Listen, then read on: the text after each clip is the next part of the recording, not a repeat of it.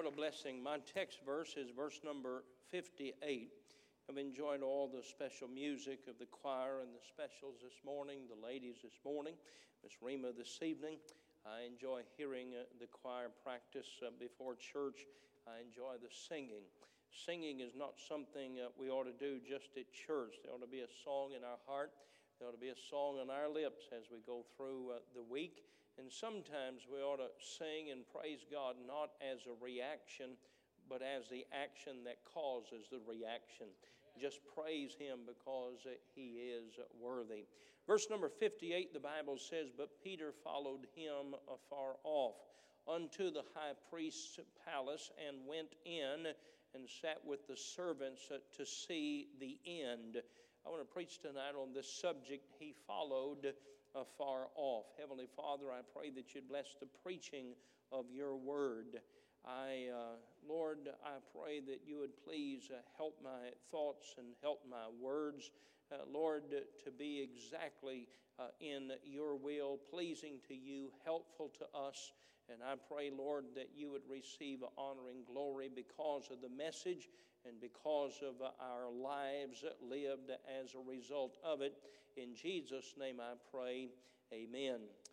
This passage of Scripture got my attention because of the phrase in verse number 58, "But Peter followed him afar off."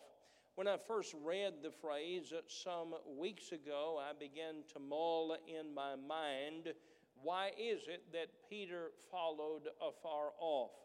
I then began to list dangers of following Christ afar off, the dangers of not being close to Him, and why we should not follow Him afar off. And as I began to study the passage of Scripture and take in to the text, the context, I got something completely different than what I thought the passage of Scripture was actually saying. And I was going to preach on the dangers of following Him afar off, but Peter was further off than it appears. And I want you to hear the message tonight. And I'm going to give you a few more details than I typically would in a message. And you'll have to listen to those and through those. They're important, or I wouldn't say them. But I want us to understand what's going on in verse number 58 and why the Bible says Peter followed him afar off. After Jesus was arrested, He was taken to the house of Annas, the former high priest, who was the father-in-law of Caiaphas, who was the high priest, according to John chapter 18 and verse number 13. Now understand, in this day, when you talk about the priest, you're not talking about somebody that's far separated from the Roman government, but you're talking about a religious system that has become polluted, that has become corrupted, and they're working hand in hand now with the Roman government. They have yielded their spiritual power to the temporal power because they want to have a place of prestige, and they want to have a place of power. And so Annas was a shrewd politician and was something of an experienced influencer. He had been around a long time, and he was a part of the temple establishment. When I say establishment, that is just, I don't know about what it is to you, but to me, that is a negative connotation because the establishment usually has forgotten the purpose of the establishment, and the establishment has taken their personal cause over the purpose of what they're supposed to be there for. Jesus was taken to Caiaphas the next morning, and then the next morning to the meeting of the Sanhedrin Council. They turned him over to Pilate. He didn't want to have anything to do with him. He tried to put him under Herod's jurisdiction, Luke chapter 23, verses 6 through 12. But Herod said no, wouldn't have anything to do with it. And so he sent him back to Pilate. In the writings of Matthew, as the Holy Spirit guided Matthew in his writing, in this chapter and the next, 26 and 7, he centers his attention on four major players, characters, or people who were involved in the trial and the sufferings of Christ. First of all, there was Caiaphas, the high priest. Then there is Peter, the subject of our message tonight. Then there is Judas, the one who betrays Christ and then sells him for 30 pieces of silver. And then there is Pilate. Now, we're not going to talk much about Judas and Pilate. And by way of introduction, and just to lay the setting and the grounds, I want to talk a little bit about Caiaphas. Take your Bibles, and without reading all of the verses, if you look at chapter 26, what you find here is about verse number 15. You're talking about Jesus being delivered for 30 pieces of silver. Verse number 17, we began the description of the Last Supper. Verse 21, as they're at the Passover of the Last Supper, Jesus tells them that one is going to betray him. He's talking about Judas, of course. In verse number 30, they sang a hymn. It was over. They had eaten the Last Supper, and they went out into the Mount of Olives. And verse 31 is very important. The Bible says, "Then saith Jesus unto them, All ye shall be offended because of me this night. For it is written, I will smite the shepherd. For it is written," that's Old Testament prophecy. That phrase is written. It's a reference to the Old Testament. As it is written, I will smite the shepherd, and the sheep of the flock shall be scattered abroad. So he's telling his disciples the sheep are going to be scattered because the shepherd is going to be smitten. In verse number 32, he reminds them, "But after I am risen again, I will go before you into Galilee." Verse number 33, then Peter answered and said unto him, "Though all men shall be offended because of thee, yet will I never be offended." That's one of the most dangerous statements ever made of man and recorded in the Scripture. And how foolish it is to say, everybody else might be offended, I'm not going to be offended. Boy, you got to be careful about it. That's a statement of pride. I know what I desire, I know what I want, but I can't declare that I'm always going to do what I want to do, though I desire that. And then when you look at verse number 34, he said, "This night before the cock crow thou shalt deny me thrice." And verse 35, he makes another statement of pride, and then he goes out to the garden and he begins to pray. He's very heavy in his prayer. And he says to his men, specifically Peter, he said, "I want you to watch him pray with me." And Jesus goes, he's very heavy in prayer. He knows that Calvary is ahead of him. And he says to Peter, "I want you to pray with me. I want you to watch with me." He comes back after an hour and Peter's asleep. So he wakes Peter up and he goes and prays again. He comes back and finds Peter asleep. He goes and prays the third time. He comes back. He doesn't wake up Peter.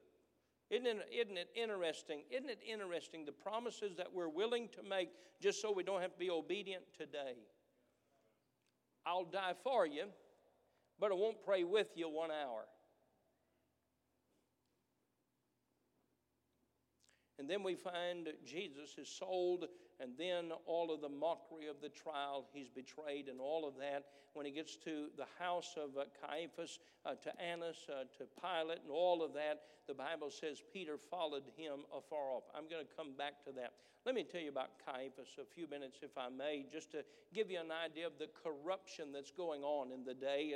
And perhaps this is not necessary to the sermon, but I want to just give you a picture of what's going on. The Old Testament said that the high priest, when he was chosen, he served until death. All right, he served until death. But when the Romans took over the nation of Israel, they made the high priesthood an appointed office. It was somebody that they chose. Now, this way, they could have the appointed religious leader cooperate with their policies or with their politics. They want to make sure that they had a high priest that was under the thumb and the control of the Roman government. Annas served as high priest from AD 6 to AD 15. He had 5 sons, as well as Caiaphas, who was not his son, but his son-in-law, and he succeeded him, not according to the Old Testament, but according to the Roman government. Then Caiaphas was a high priest from AD 18 to 36. Now, even though Caiaphas is a high priest, Annas is a big influencer in the policies and the politics of the day. Now, stay with me. Annas and Caiaphas, they were Sadducees. That meant they did not believe in the resurrection. They did not believe in the spirit world. So if you said Holy Spirit, they didn't believe that. They didn't believe anything of the Spirit. In fact, they believed the Old Testament, just the 5 books of the law. The Sadducees did not believe any of the prophets. They did not believe or take serious anything that David wrote, just the 5 books of the law. They went by the law. They manipulated them and used them that they could control the people or keep them under their control. Now, stay with me. It was the high priest family that managed the business of the temple. If you recall, when Jesus went into the temple and he saw the business that they were operating, he made a whip and he drove them out. Now, this is the family of Annas and Caiaphas and that group of 4, 5, 6 men. They're willing to do anything the Roman government tells them to do. And of course, when they were driven out of the temple by the Lord Jesus, they were angry at him, and they declared that one day they would kill him. Take your Bibles and go to John chapter 11. John chapter 11.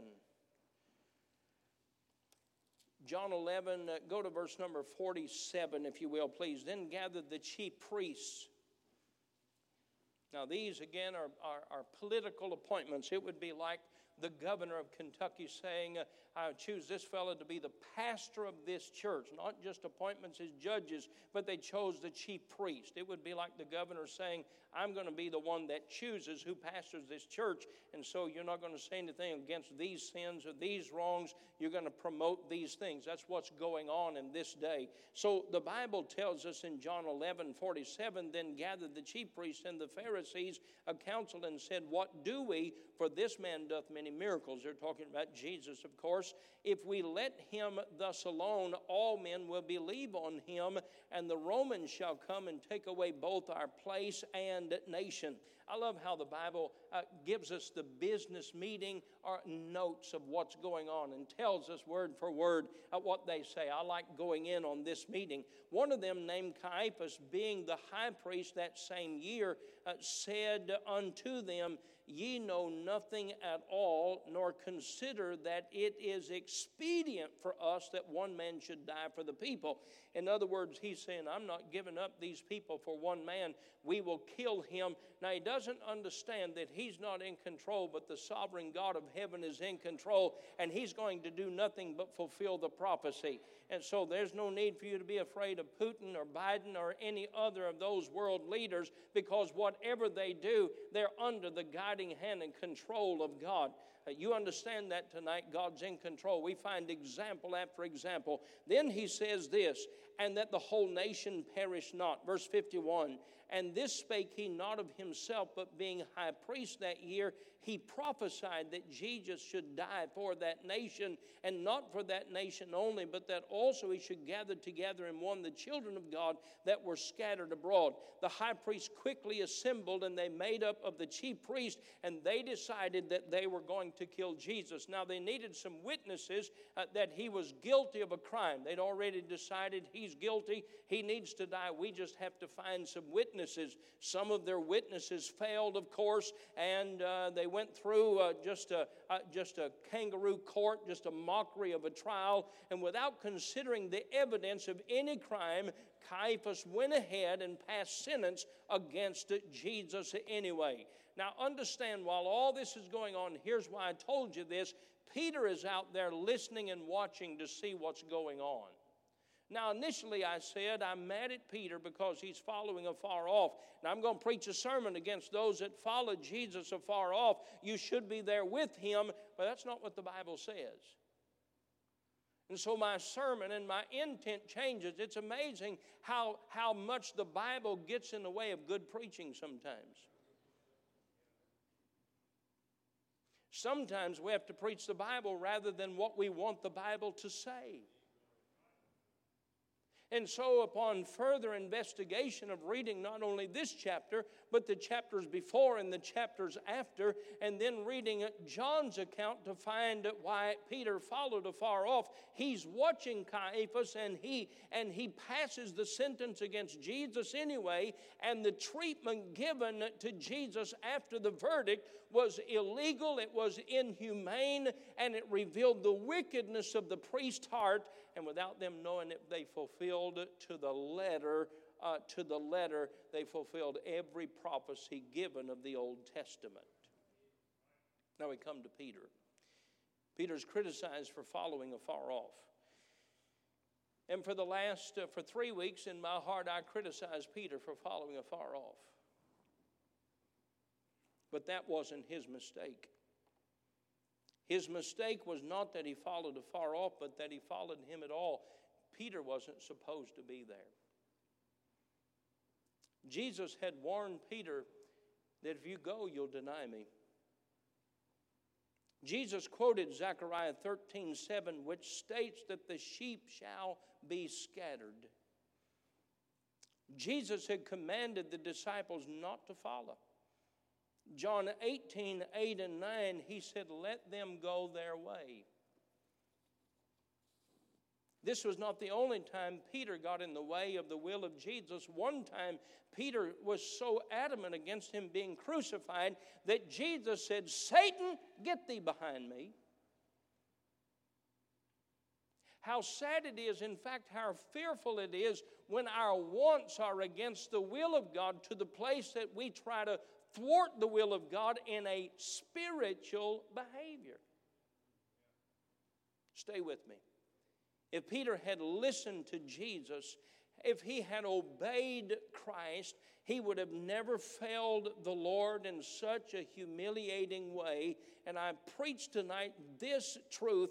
If we follow the Lord Jesus for the wrong reasons, rather than doing what he says to do and doing what we want to do, we too will fail miserably and shamefully.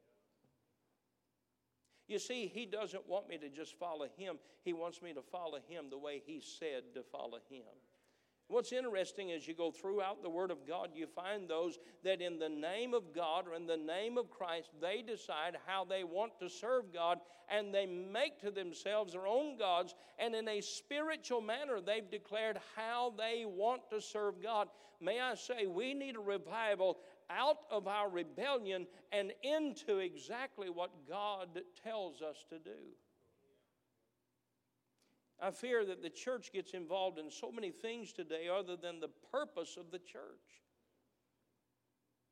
And we get busy in ministry. But we're further off than we think we are. John was a part of this same failure. The Apostle John had followed Peter and got both of them into the high priest's house. Go to John chapter 18. It's an amazing book. This is an amazing book. Sometimes we get imaginations in our minds about the Word of God that are a tad different than what the Bible records. John 18, verse number 15, the Bible says, and Simon Peter followed Jesus, and so did another disciple. That disciple was known unto the high priest, and went in with Jesus into the palace of the high priest. But Peter stood at the door without. Then went out that other disciple, which was known unto the high priest, and spake unto her that kept the door, and brought in Peter. It was John that brought in Peter to be a part of that trial mockery and that sentencing of Jesus to the cross.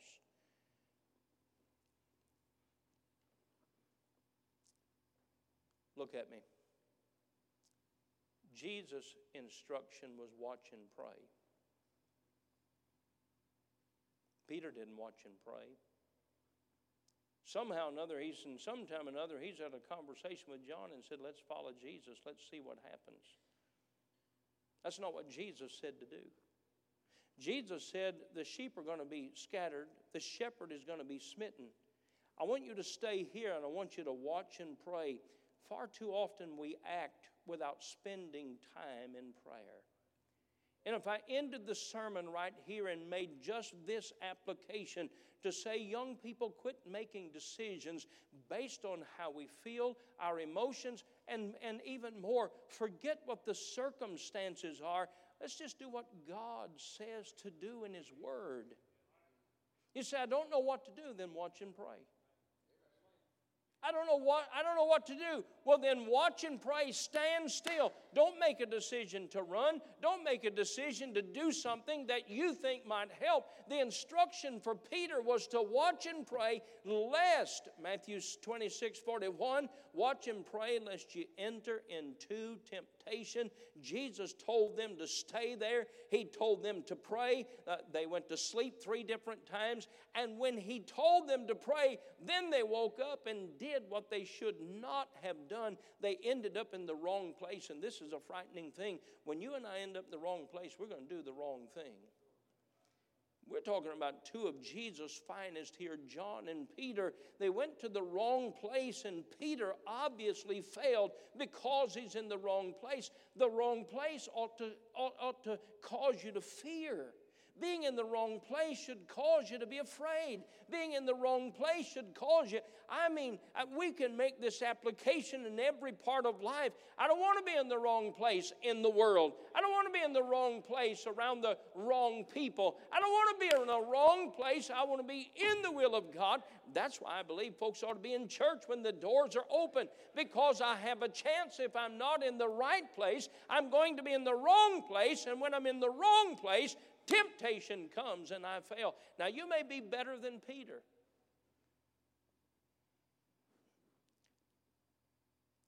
But he told Peter, if you'll watch and pray. Consequently, they entered into the temptation and Peter failed. We fail when we fail to spend time with God in prayer. And I'm not talking about bedtime prayers.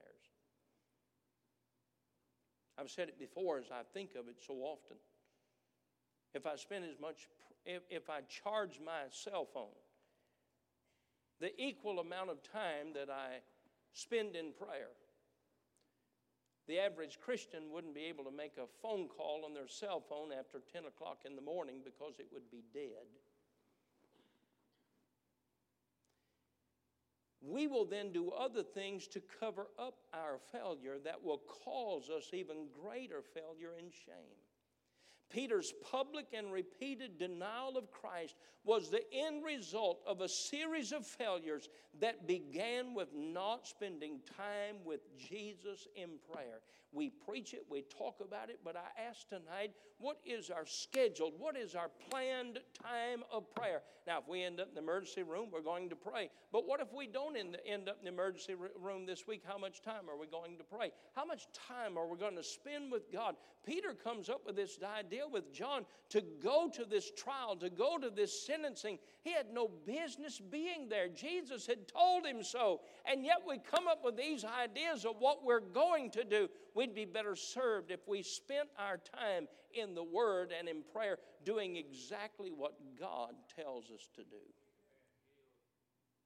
When the Lord Jesus first warned Peter that they would be tested by Satan, Peter affirmed his faith in his ability to remain true to God, and in pride he argued with Jesus. I think that would be equal to me saying, well, now, Jesus, Peter might have failed, but I can go to the wrong place and it won't bother me. May the Holy Spirit of God use that statement right now.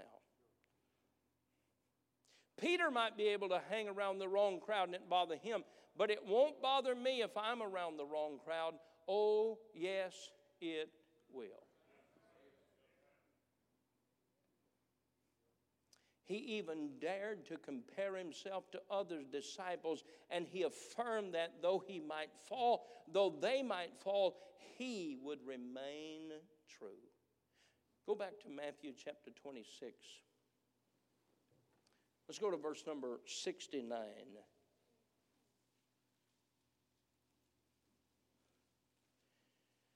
Now Peter sat without in the palace, and a damsel, that means a young lady, came unto him, saying, thou also was with Jesus of Galilee. I can't read that with my glasses off or on.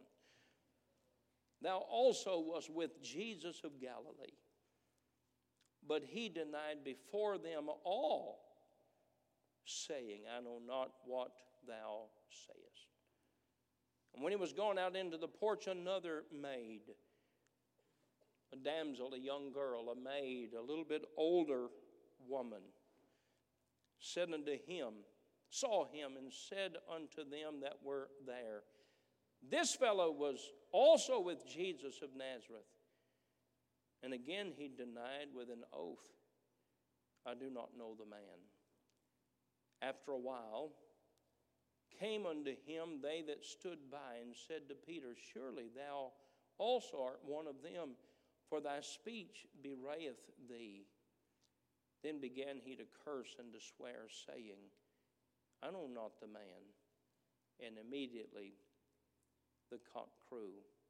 And Peter remembered the words of Jesus, which said unto him before the cock crow, thou shalt deny me thrice.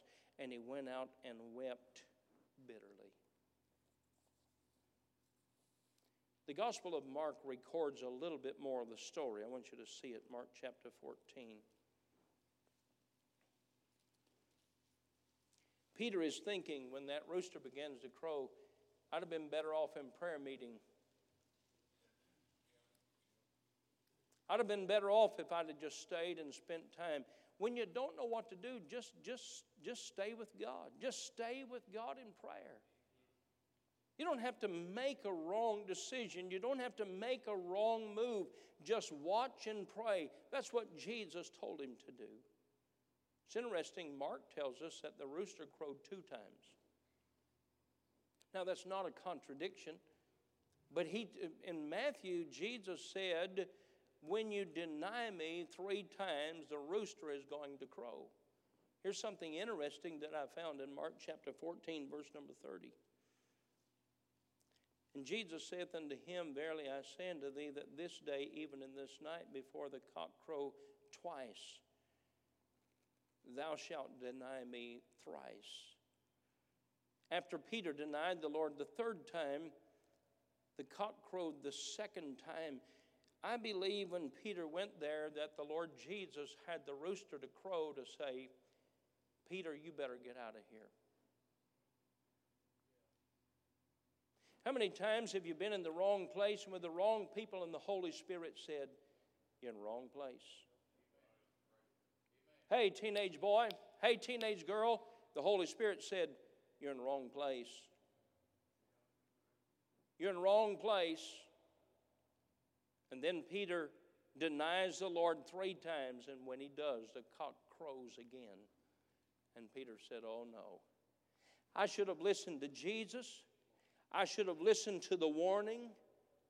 And in my pride, I have denied, I have cursed the very Savior who will die to pay for my sin. And he went out and he wept bitterly. The problem is not that Peter followed afar off. The problem is that Peter is following Jesus on this day when he shouldn't have been where he was. He should have done what Jesus told him in verse number 31 of Matthew chapter 26. He should have watched and prayed.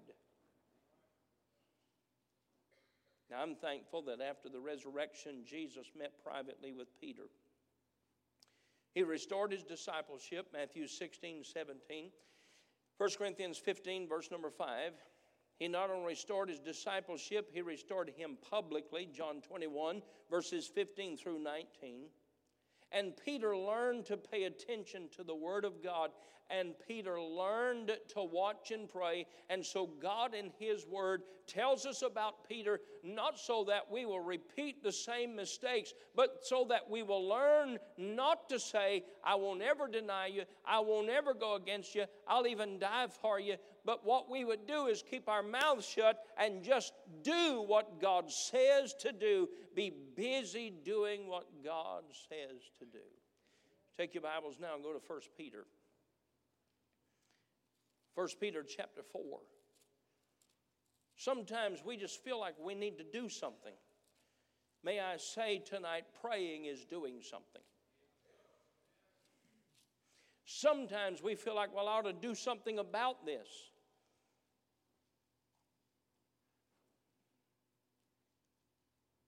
I don't remember exactly when it was. I'm going to guess it was just before. Was the election in 2019, or is that wishful thinking? I wish it was 2000. Was that the last election, presidential? It was 2020, that's right. A fellow called me and he said, I want to meet with you about starting a prayer meeting. And I met with him and he told me, he said, on behalf of the election, he said, I want to start a prayer meeting and I'd like for you to lead a prayer group. And I said, I already do. And he said, oh, that's wonderful. What chapter do you lead? I said, what do you mean, what chapter? He said, what group, what organization, what chapter is it? I said, the local church.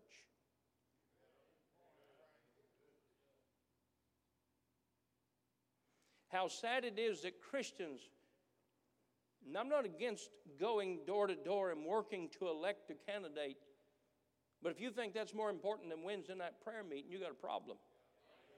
Because that's exactly what Peter is doing in these chapters. We got to do something. We got to do something. Jesus said, I'm going to tell you what to do. You just watch and pray. Let me fulfill the will of the Father. I'm going to Calvary.